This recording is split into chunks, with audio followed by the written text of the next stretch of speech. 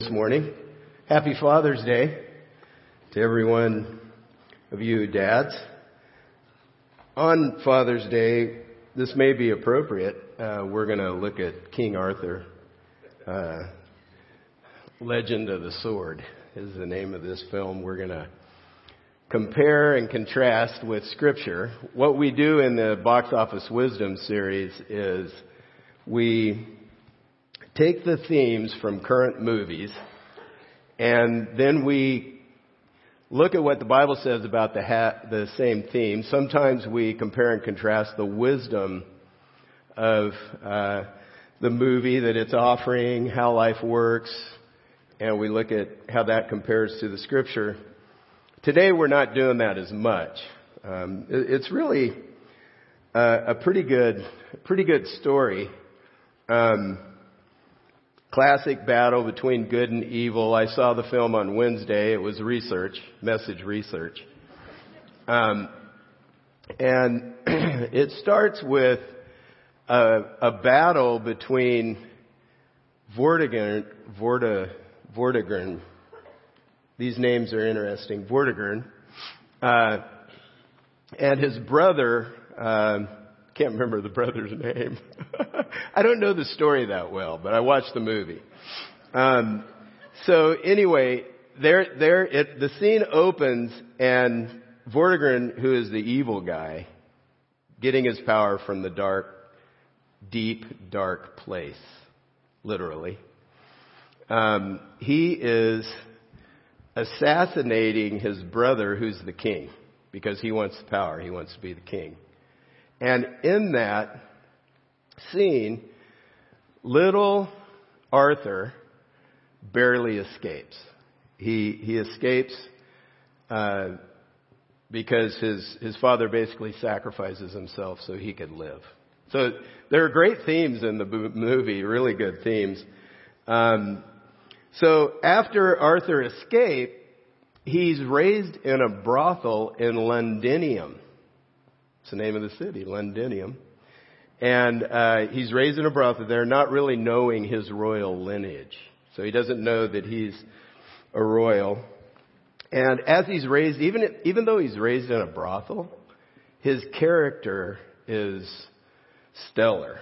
He's a man of character who cares for people, and he's always trying to protect and help the people around him. So he gains quite a reputation with his neighborhood that he grew up in Londinium. Here's the trailer to the movie. It'll give you a little flavor of what it's like.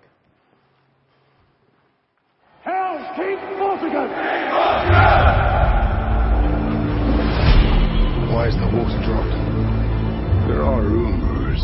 The legend of the sword. Of a king other than yourself. Find him.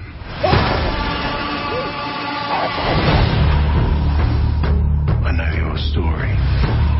What kind of a man would you become had you inherited your father's kingdom instead of being raised in a brothel?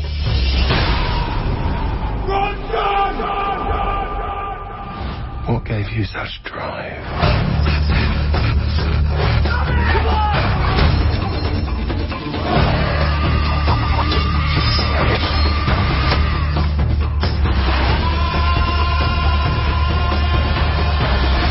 You felt it, didn't you? The power.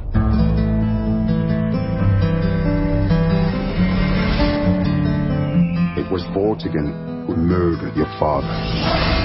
But what you didn't account for is what you can do with his sword. You need to be careful.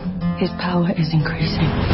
When people fear you, it is the most intoxicating sensation a man can possess. You're starting to mean something. You're no longer a myth.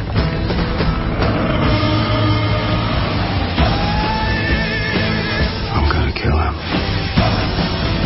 Put him on his knees! You wanted the prophecy. Raise that sword! Show the people the power of Excalibur!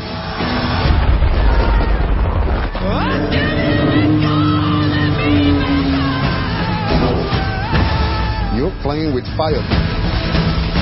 Doesn't it make the palace burn well?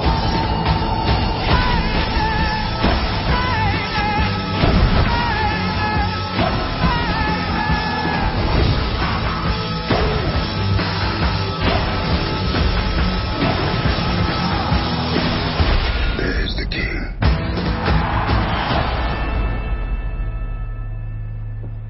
There you go. Now, you're not going to find my review in the news or in on TV, but the movie was a little hard to follow, just like that trailer. You're going, wow, what's happening? As the story moves along. But a focal point at the very beginning of the story is King Vortigern's search for Arthur, who is a threat to his throne. He's a threat to his power. So he begins to search for him. And the proof of his identity is that sword in the stone, and the one who's able to pull it out of the stone is the one who is its rightful owner and the heir to the throne. And so what Vortigern does is he lines up all the men who are of the right age in his kingdom, and they're going through and they're can't yank it. And then finally, of course, you probably know that part of the story. King Arthur is able to pull the sword and the stone. He has the power. That's where he gets his strength, is from the sword, Excalibur. And after he pulls the sword, then he's struggling to decide whether he's going to engage in the battle against Vortigern so that he can gain his rightful rule over the kingdom and really become a blessing to the people under him. So there really are some great themes in this story, some really good themes. But I couldn't help but wonder as I watched all the guys lined up, trying to yank the stone. What if you're one of the guys who can't pull the sword out of the stone? Wow, you're not Arthur. Where do you get your power from? Where do you get your strength for the battle? Where do you find your help? What about everyone else? What about the normal guys who can't pull the stone? Because I would be one of them. So I'd like to spend the rest of the time in this message looking at the story of another king, King David from Scripture, who shows us where to find strength in the Lord as we engage the challenges of everyday battles. There is real help from God as we walk through our days. So we're going to look at King David to see where we can draw strength. In the epic story of his battle with the giant man Goliath, David shows us where to draw strength for the battle. The Philistines, they were enemies of the nation of Israel. And at one point they'd invaded Israel's territory. They set up camp inside Israel's territory with the intent of conducting a siege. They were going to take over. And so the king of Israel at the time, Saul, he marshals troops and draws a battle line. And so you have the Philistines on one mountain, you have the Israelites on another mountain, and there's a valley in between. And so the battle lines are drawn. And what would happen is every day a giant of a man, literally a giant of a man named Goliath, would come out and challenge the fighting men of Israel. So Goliath was 9 feet 9 inches tall, 6.5 cubits. Cubits is the measure in Scripture, and incredibly strong. The tip of his spear weighed 18 pounds. Now, I would have a difficult time throwing 18 pounds, but that's the tip of his spear. So here's the challenge he issued to the Israeli fighting men. 1 Samuel 17, 8 through 11. He stood and shouted to the ranks of Israel, Why have you come out to draw up for the battle? Am I not a Philistine? And are you not servants of Saul? Basically, you wimps. Choose a man for yourselves and let him come down to me. If he is able to fight with me and kill me, then we will be your servants. But if I prevail against him and kill him, then you shall be our servants and serve us. And the Philistine said, I defy the ranks of Israel this day. Give me a man that we may fight together. When Saul and all Israel heard these words of the Philistine, they were dismayed and greatly afraid. This was originally written in Hebrew, and the word dismayed gives you a better picture of what's going on in this scene. It means to be broken by confusion and fear. That's what it means to be dismayed. So the idea is you're whimpering in fear like a coward. So this 9'9" guy comes out, just, a beast of a man. And he's challenging them, and they're cowering in fear. They're whimpering about it. To be afraid here means to be terrified to the point of dread. So they're terrified, and they're just literally shaking. Basically, the challenge from Goliath caused them to experience terror in every part of their being. So it's going down to the core. I felt that kind of terror. Get surprised in a movie, or something's going on in your life, and you're shaken. You're shaken by it to the core of your being. That's what's happening in the men of Israel. And maybe you're not terrified of something going on in your life right now, but you dread dealing with it. Maybe you're afraid to dive into it or to engage it or to walk into it and try to figure out how to handle it. Is there a challenge that's breaking you down today? Is there something in your family, in your relationships, at work, with one of your kids, or in a friendship that is, you dread dealing with it? I don't really want to engage. I just want it to go away. I want to back off. Lord, would you just take it away from me? I don't want to do this. I know what I need to do, God, but I really don't want to do it. Is there something like that going on with you right now?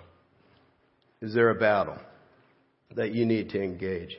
Later in the chapter, it says the same thing again. All the men of Israel, when they saw the man, fled from him and were very much afraid. So David arrives on the scene while this challenge from Goliath is going on. He's the youngest of 8 sons. I know what it's like to be the baby. Generally, I'm going to speak for myself. I was really a baby, okay? David wasn't quite like me at the time. But anyway, he was the youngest of 8 sons. I don't know why I went there. I digress. But what's happening is his 3 oldest brothers they followed Saul, and they're at the battlefront. They're in the group, ready to fight the Philistines. And while the battle lines are being drawn, David was out tending the flocks of the family as a shepherd, and that turns out to be his training ground. We'll find out about that a little more in a minute. But one day, his father Jesse sends him to the battle camp to take some sustenance, some food to his brothers. And while he was there, David overhears the challenge. He's there at just the time when Goliath is coming out to offer this challenge to the men of Israel, and they're shaking in their boots and cowering in fear. And he hears this challenge, and here's his response. David said to the men who stood by him, "What shall be done for the man who kills this Philistine and takes away the reproach from Israel?" This is pathetic. Israel they're the people of God, and they're afraid. And it's a reproach to them, to their reputation, and more importantly, to God's reputation. For who is this uncircumcised Philistine that he should defy the armies of the living God? Who is this? I don't care if he's 9'9". We are God's people. We have his help. It's normal. He asks a normal question, doesn't he, at the beginning there in the first part of that passage, that verse? It's normal to want to know what the guy who defeats the enemy gets for the win. What's my reward? But he doesn't stay there. He expands his concern to include God's reputation in the whole matter. He sees exactly what's going on.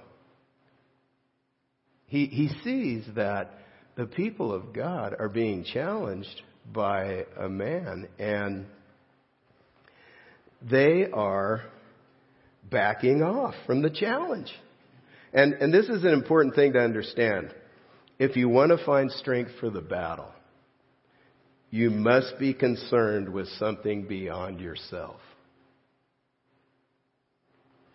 You must be concerned for something bigger than you, not just your own life, not just your own self. With this thought, David goes to King Saul and asks to fight Goliath. In the conversation, he reiterates his concern. Your servant, verse 36, has struck down both lions and bears, and this uncircumcised Philistine shall be like one of them, for he has defied the armies of the living God. As Christ followers, we find the strength to do the right thing when we're concerned for God's reputation over our own reputation. This is how you find strength to engage.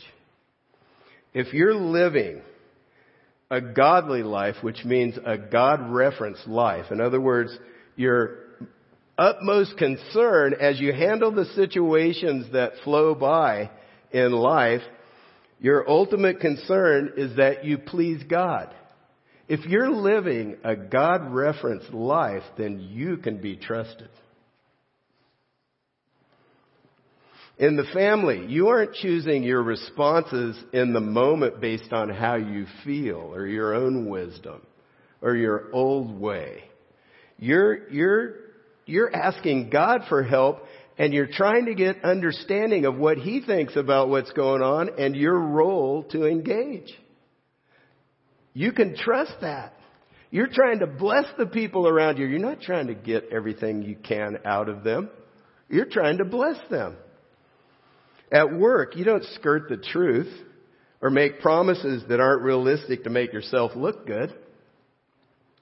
You know God is watching, and you want to stay tethered to the truth because He wants to hold you to that. He wants you to walk in the truth. He wants you to walk in that way. In ministry, you grow in your understanding of what God will do and what He won't do, so you don't guarantee that God is going to do something to help somebody and give false hope. Because God will not override the will of the people around you. So we don't promise more than God promises. If you're living a God-referenced life, you can be trusted because you're living out family life, work, ministry. You're relating to friends and neighbors in a way that can be trusted. It's faithful to God and to the people that you're relating to. Now, I want to walk us through some highlights in the rest of 1 Samuel, because we can learn more from David on how to find strength in the moment to do right. There's some really good stuff in here. First, he shows we can draw strength from God by engaging challenges as we watch God come through. David is a boyish teenager when he approaches King Saul to fight Goliath. So I'm sure his offer to battle Goliath was met with a brush off of disbelief from King Saul. You know, this little teenage guy, Here's a picture that compares the size of David and Goliath. This is from a Sunday school curriculum. I like this. But that's Shaquille O'Neal in the middle. He's, 7'1"? This is Goliath over here, and that's David. Estimated height about 5'2", willing to face a guy almost twice his size. They just estimate at his age, and, it's just an estimation. So the point is, he may have been 5'10", 6 foot. Does that really matter? I don't think so. I mean, Goliath is huge. So there's a comparison just to give us a visual. What a mismatch is going on here. So David needs to bolster his credibility, so he explains his training ground to the king. And he says that in the fields as a shepherd protecting the sheep, God arranged challenges and built his faith through those challenges over time. And David said, verse 37, "The Lord who delivered me from the paw of the lion and from the paw of the bear will deliver me from the hand of this Philistine." And he convinced Saul. Saul said, well, he's willing, so let's send him out there. And he convinced Saul, and Saul says, "Go, and the Lord be with you." God gives us the same kind of training ground. The challenges that we're facing are meant to grow our faith and to build us up. And if we don't engage the challenges, our faith doesn't grow. This is the way it works. We may be having trouble in a relationship. It's important to us. The trouble itself is a challenge from God. He wants us to meet it so he can build our faith. The question is, am I going to dance around the issues to keep a synthetic peace, a fake peace? Or will I engage the challenge by asking God to help me respond wisely and appropriately? At work, we face a challenge with a project. Maybe it's a challenge with coworkers. We could fudge the truth, and maybe we could get by with it, come out looking good, smelling like a rose, but God would not be pleased with that, and we're on shaky ground. The other option is to ask God for help to do what's right, trusting him with the outcome.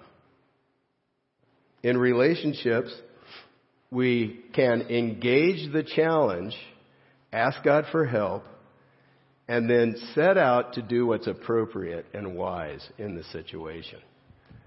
This is how we build our faith. We have reflexes. I know I do. My reflexes are not good. I can't trust myself in that situation. And therefore, the people around me can't trust me either if I don't reference God in the choices I make. If I live a God-referenced choice, I'm trustworthy. And that's as you choose what God would be pleased with. You grow faithful over time. Your faith grows. And you become more and more of a blessing to the people around you. Dancing around the issues in relationships and fudging the truth is what the Bible calls shrinking back from the challenge. In the back of David's mind, as I was reading this passage, I was thinking about what was going on in his mind.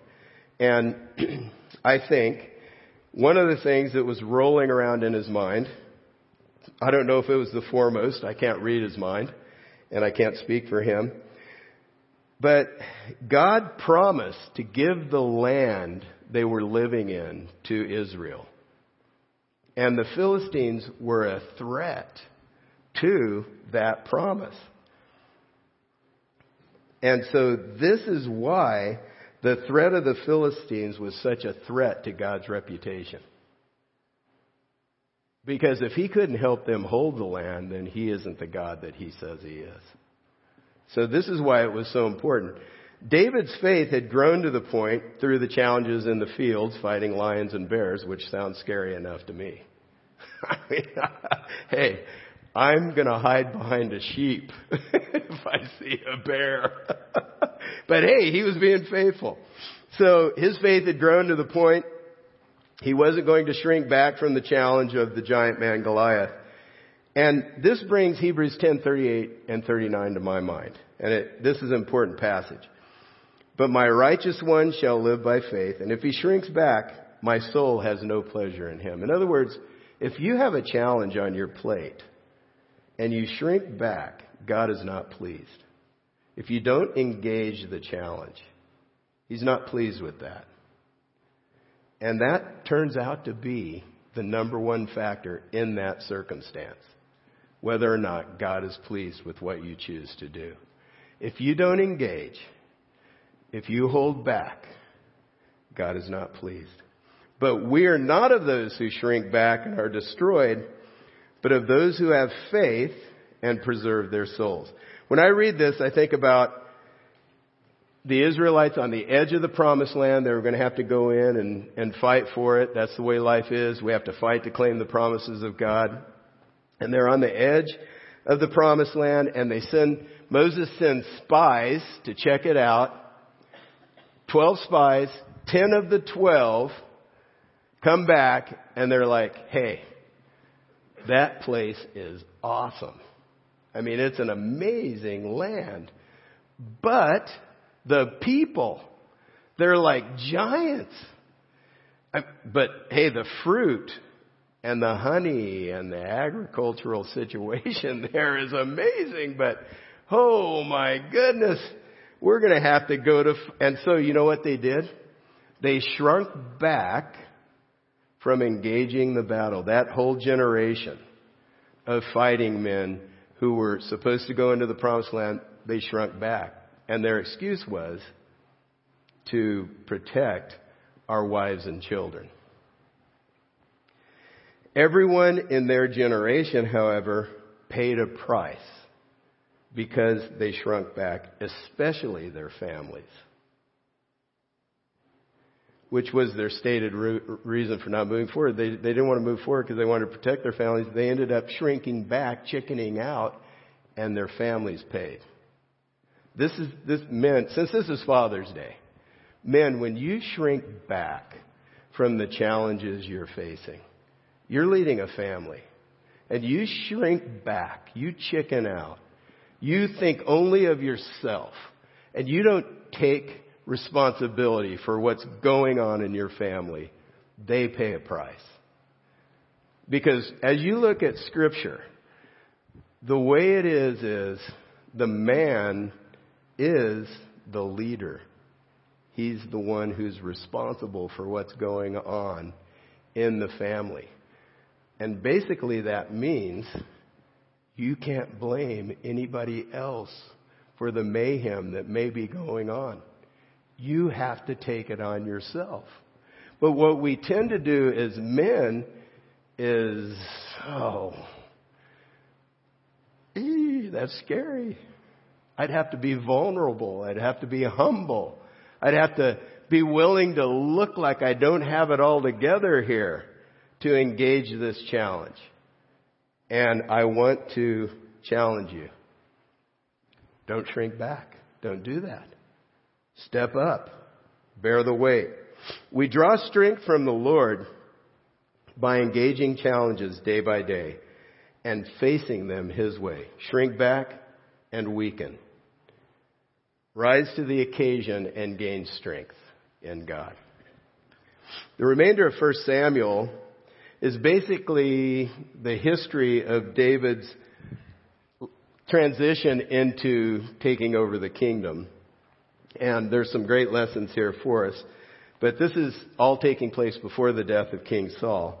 And he shows us, another thing he shows us is we can draw strength from God by making sure He is directing us. At one point, Philistines were raiding the threshing floors. Basically, that's where they threshed the grain. They were stealing the Israel's grain. So they were coming in, raiding it, going back to their camp. And David's knee-jerk reaction was to fight. You can tell that's the kind of guy he was. His knee-jerk reaction is to fight. But he does a very wise thing before jumping into battle. He asked God for directions. Look at 1 Samuel 23. Therefore David inquired of the Lord, Shall I go and attack these Philistines? And the Lord said to David, go and attack the Philistines and save Keilah. But David's men said to him, behold, we are afraid here in Judah. How much more then if we go to Keilah and against the armies of the Philistines? So they're a little afraid. And so David wisely inquires of God again, hey, did I get this right? Is this what you said? I just want to double check. And the Lord answered him, arise, go to Keilah, and I will give the Philistines into your hand. Often we have a goal, and we ask God to bless our plan to reach our goal. We're assuming that He wants the same thing we want. We wrongly expect to give us what we want, when we want it, using our strategy. The problem is that God has His own ideas about the way life works. He has His goals for us. So we need to make sure that we filter our thoughts, goals, and plans through God's Word, through an understanding of the way He thinks. That's why we need to get into the Scripture, because we soak up the mind of God. We understand how He thinks, how He makes life work, and we check and double check and ask God to direct us as we step into situations. Don't just react to your circumstances. Ask God for help and wisdom before you make any moves to accomplish your goal. Prayer and counsel are crucial here. We can draw strength from God, thirdly, by relying on Him alone. Now, at one point in this time frame, David's encampment was routed by the Amalekites. And they had their wives and children with them. They're camped there. The Amalekites come in. They raid them. They take their wives and children. His guys, his men, are really upset by this, as you can imagine. But look at what David does. And David was greatly distressed, for the people spoke of stoning him, because all the people were bitter in soul, each for his sons and daughters. But David strengthened himself in the Lord his God. What do you do when people let you down, when they turn on you? Where do you go? David shows us that there is strength in turning to God and asking for His help. God can strengthen you in the moment if you do that. Here's a prayer of David recorded in Psalm 12:1. Help, Lord, for the godly man ceases to be, for the faithful disappear from the sons of men. He shows us. Turn to God and ask for help. Ask Him to give the help that He wants to give. What do you do when people let you down? Do you try to use your old strategies to get them to do what you want? Maybe you pout or blow up in anger or give a cold shoulder or some other favorite strategy. If you turn to God and determine to lead well or to respond well in the situation, He will give you the strength to do exactly what's right. He will help. We can draw strength from God by being generous with His provision. And so David finds strength in God. He rallies his troops to go fight the Amalekites, and they go do that. They get their wives and children back. That's good. But they not only get their wives and children, they also take a boatload of plunder. So they've got herds and flocks that they've taken from the Amalekites, their enemies here.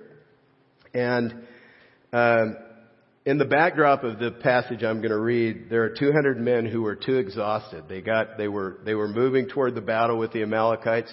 200 of David's men were too exhausted to fight. And so the passage says, the passage before the one I'm going to read says, the wicked and worthless fellows did not want to share the plunder with the guys who didn't go fight for it. Interesting. Wicked and worthless. Selfish. Only me and mine.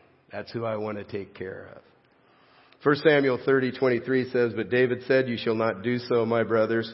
You should not keep this to yourself. You should not be this selfish with what the Lord has given us. He has preserved us and given into our hand the band that came against us.'" Here's what David knew. A life of generosity is a life of blessing. If you want to be refreshed, you refresh others. That should be the pattern of your life. Jesus himself said, "You find your life by giving it away." And the only way to discover this reality is to give. That's how our faith grows. And watch God as He blesses through our giving. It was right to give a portion of the plunder to everyone. David wasn't going to let them be selfish with that. I want to wrap up the message this morning by pointing to this truth. Our families are blessed when we fear the right person. This is for the men, but it's for all of us as well. The Israelites were broken by the challenge of the giant man Goliath. They were greatly afraid of him. They were broken down by him. We find ourselves in hairy and scary situations. And we must be careful in that situation to fear the right person. Not the people around us, but the God we serve and know. If you're a Christ follower, your concern in that situation is, what is going to please the God I know? Here's what it says in Deuteronomy 5:29. I love this passage. "Oh, that their hearts would be inclined to fear me and keep all my commands always, so that it might go well with them and their children forever."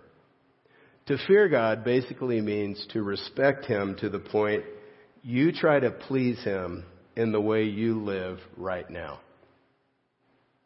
You're not going to be afraid of what other people think. You're not going to be afraid and get pulled into doing what they want that really won't solve the problem. But you fear God and you engage to move forward to do what would please Him. If you want to bless those around you, as a father, if you want to bless the generations to come, fear God and walk by faith. Let the challenges that you're dealing with right now and that you're facing every day strengthen you in Him. Go to Him for strength. Find out what He says. Do it His way. And let Him change you through that. As I wrap up this morning, I want to encourage you to think through a way to respond personally to the message. And maybe you want to take a next step. Here are some suggestions as the band comes up to lead us further in singing. Here are some suggestions. My next step today is to draw strength from God by, maybe it would be one of these. These are the points that I just walked through. Engaging a challenge to see Him come through. Maybe there's something you've been sort of shrinking back from. Is there some challenge you need to step up to the plate? You need to rise to the occasion and face. Another step, draw strength from God by making sure He's directing me. I'm confused because it seems like this isn't working well, what I'm doing here. That could be because you got the wrong idea. You're not thinking of God's plan and God's way. He's only going to bless as you live His way. So make sure He's directing and then rely on Him alone. Maybe you've been looking for support and strength and encouragement from those around you, but you need to go to God. Say, God, I am just broken by this.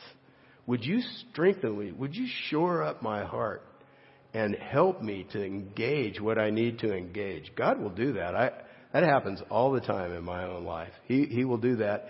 And He will bring people around to encourage, but don't look there first. Look to God. Find your strength in Him. And then maybe the challenge is for you to be generous with His provision. Would you pray with me? Father, we thank You for Your word that really does strengthen us. The stories, the history of Your people gives us so much understanding of the way You work. And it's deeply encouraging and fortifying. Thank you, God, for your word and the strength you give through it. Help us to take steps to please you and bring honor to your name. In Jesus' name I pray. Amen.